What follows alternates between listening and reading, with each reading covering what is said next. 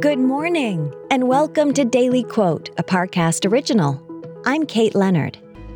Today's quote comes from W.C. Fields, an American comedian whose career lasted from Prohibition to the Great Depression. He said, "During Prohibition, I was forced to live for days on nothing but food and water." Next, we'll explore how this quote can inspire your day. If you're still deciding on your spring break getaway, Amtrak's got just the ticket. You can visit cities from D.C. and Philly to New York and Boston, all while enjoying more sustainable travel. Amtrak produces up to 83% less carbon emissions than traveling by car or plane. And did we mention the extra legroom and comfy seats? Book early and save at Amtrak.com. Click or tap the banner. Emissions comparisons vary depending on route and locomotive type. Restrictions may apply.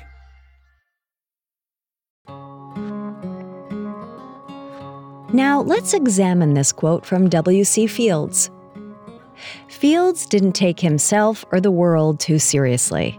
As a well-known comedian during the difficult years of the 1920s and 30s, he brought a bit of light-hearted perspective to the world.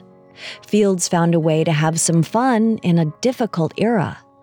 And so should we. In these troubled times, it seems like the whole world is spun up by one serious concern or another. It's easy to get overwhelmed. Remember to enjoy the lighthearted moments in your day. There's a silver lining in every dark cloud. We just have to remember to look for it.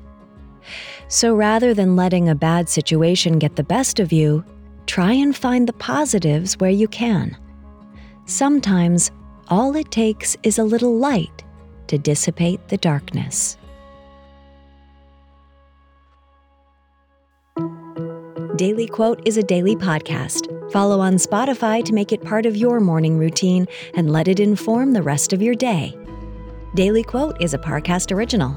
If you're listening on Spotify, you can share this quote with your friends on social by tapping the 3 dots in the top right corner of the episode page, scrolling down to share, and selecting your sharing option of choice.